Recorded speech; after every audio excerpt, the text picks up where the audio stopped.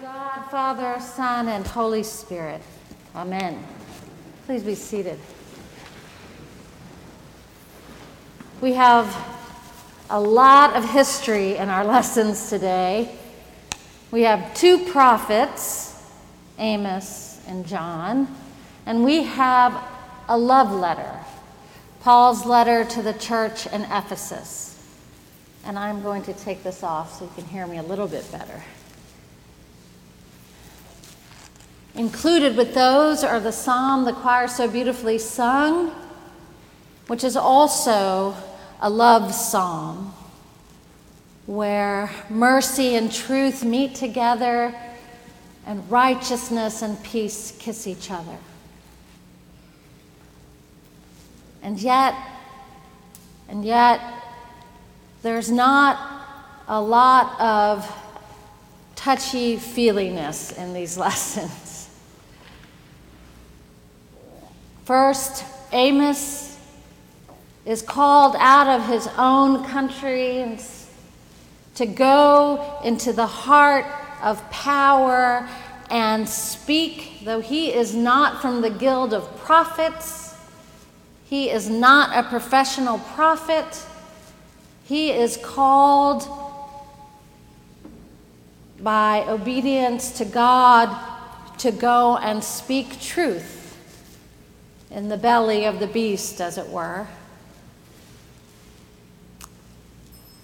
The lesson reminds us, with that vision from the plumb line, that we are made of good material, but when we get uneven or wobbly, God's prophets calls us back to strength and level-headedness. Which means not exploiting the poor and the weak, which means being reminded that whatever power or gifts that we have are from God, which means being reminded that we are in fact good. God made us out of good material.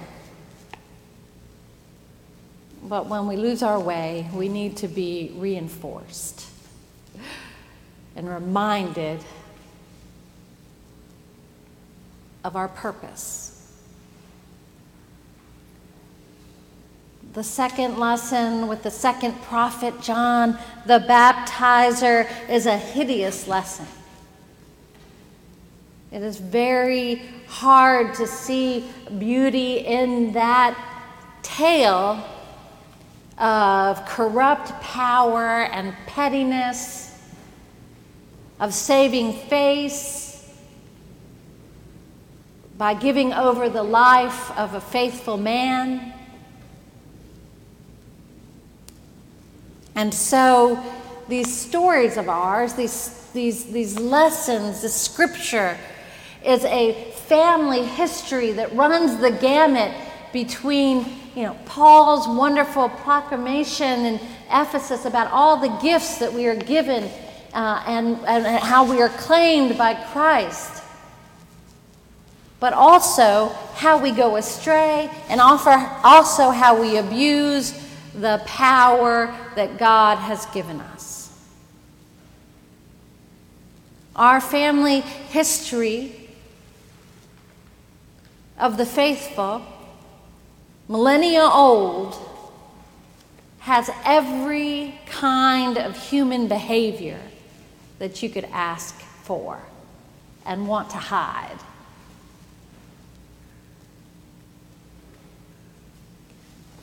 So the prophet Amos goes to God's people where he is not known, where they think he has no business, and he recalls them to the way of God. He uses that vision of a plumb line that God has given him to let them know that they need to be reinforced in the ways of justice and kindness, and to remember that power is granted with agency to us in this world, but true power is God's. So here's a very interesting thing about that portion of the book of Amos. The priest, Amaziah, when he gets offended by Amos, who is this man here trying to get something from us, he thinks. He gets offended by Amos and goes to the king to sort of tell the story of what Amos is talking about, and never once does he mention God. Not once. The priest. He's offended because he's been called out. He's offended because he has become comfortable. He is offended because he serves the power of the monarchy and not the power of God. So remember that we have agency in this world. But as a people of God, we are called to serve not the principalities of this world first, but the God who calls us to solidarity and justice and love. And this tension of power is displayed so starkly in the story of Herodias, Herod, John the Baptist. This is toxic masculinity and toxic femininity at its worst. It is someone using their power to save face, to show that they're strong, and not using the power that they've been given for the good of God's people. Herodias and Herodias, mother and daughter, reminds me a little bit of my family. Half of us are named the same. Henry, Treadwell. When we were all together, sometimes even yelling Nana, people mistook it for Hannah. So I don't know if y'all have family names, but it might have been confusing to hear when I read the gospel, but Herodias and Herodias are two people. And then there's Herod.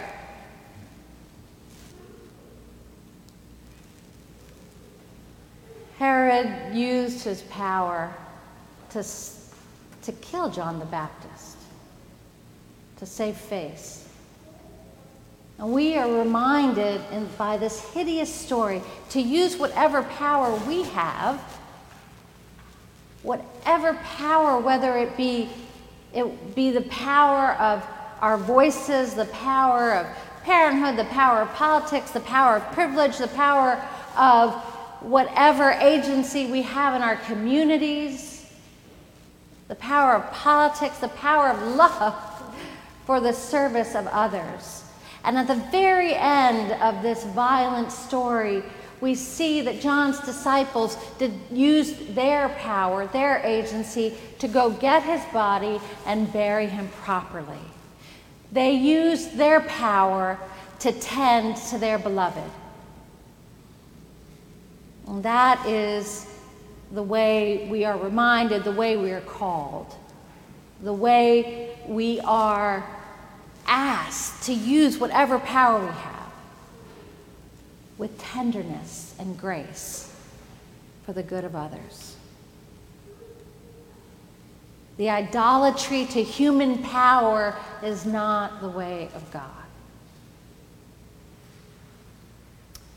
So we leave those two stories of a prophet and we look at our epistle, which means letter, and we see that Paul, or one of his disciples, writes a letter to the church in Ephesus that is desperate for a good word, that is become uneven in a way, unlevel, like the wall in Amos, and maybe a little desperate, like the people in the Gospel of Mark. But they're wanting to understand, what is the benefit of being part of a people of faith? And Paul writes all of the benefits, all of the gifts that we are given. We are adopted as God's own. We belong no matter whose we are. We are given forgiveness and grace and redemption and salvation. We are called blessed and holy. And we are reminded that our whole lives are to be called to the glory and praise of God. And I want to get this quote right from Edwin Searcy. He says that the glory of God for Paul, a rabbi by training, is the kabod, the weight and gravitas of the presence of God. Paul imagines the Ephesians living as a people known not for their praise of human institutions or idols or ideas, but for their joy in what Christ is doing to redeem aching souls and a suffering world. And so Paul writes this love letter about all the gifts, reminding us that we are to be joyful even when things are not always wonderful. A joy that is deep, not a superficial joy, but a joy that finds meaning and purpose and salvation and redemption and belonging as we serve aching souls and suffering bodies in this world. This letter of Paul to the Ephesians reminds us that we can do hard things. As we come up for breath from this pandemic, as we slowly but steadily begin to resume certain things that have been closed to us, as we take stock of what we have lost, of our loved ones, of broken relationships, of illnesses. This love letter reminds us that even with all that, we are God's blessed, God's beloved, God's adopted, God's redeemed. And that power and that agency comes from God in Christ, and gives us the ability to do hard things for the healing of our communities, our families, and this world. Amen.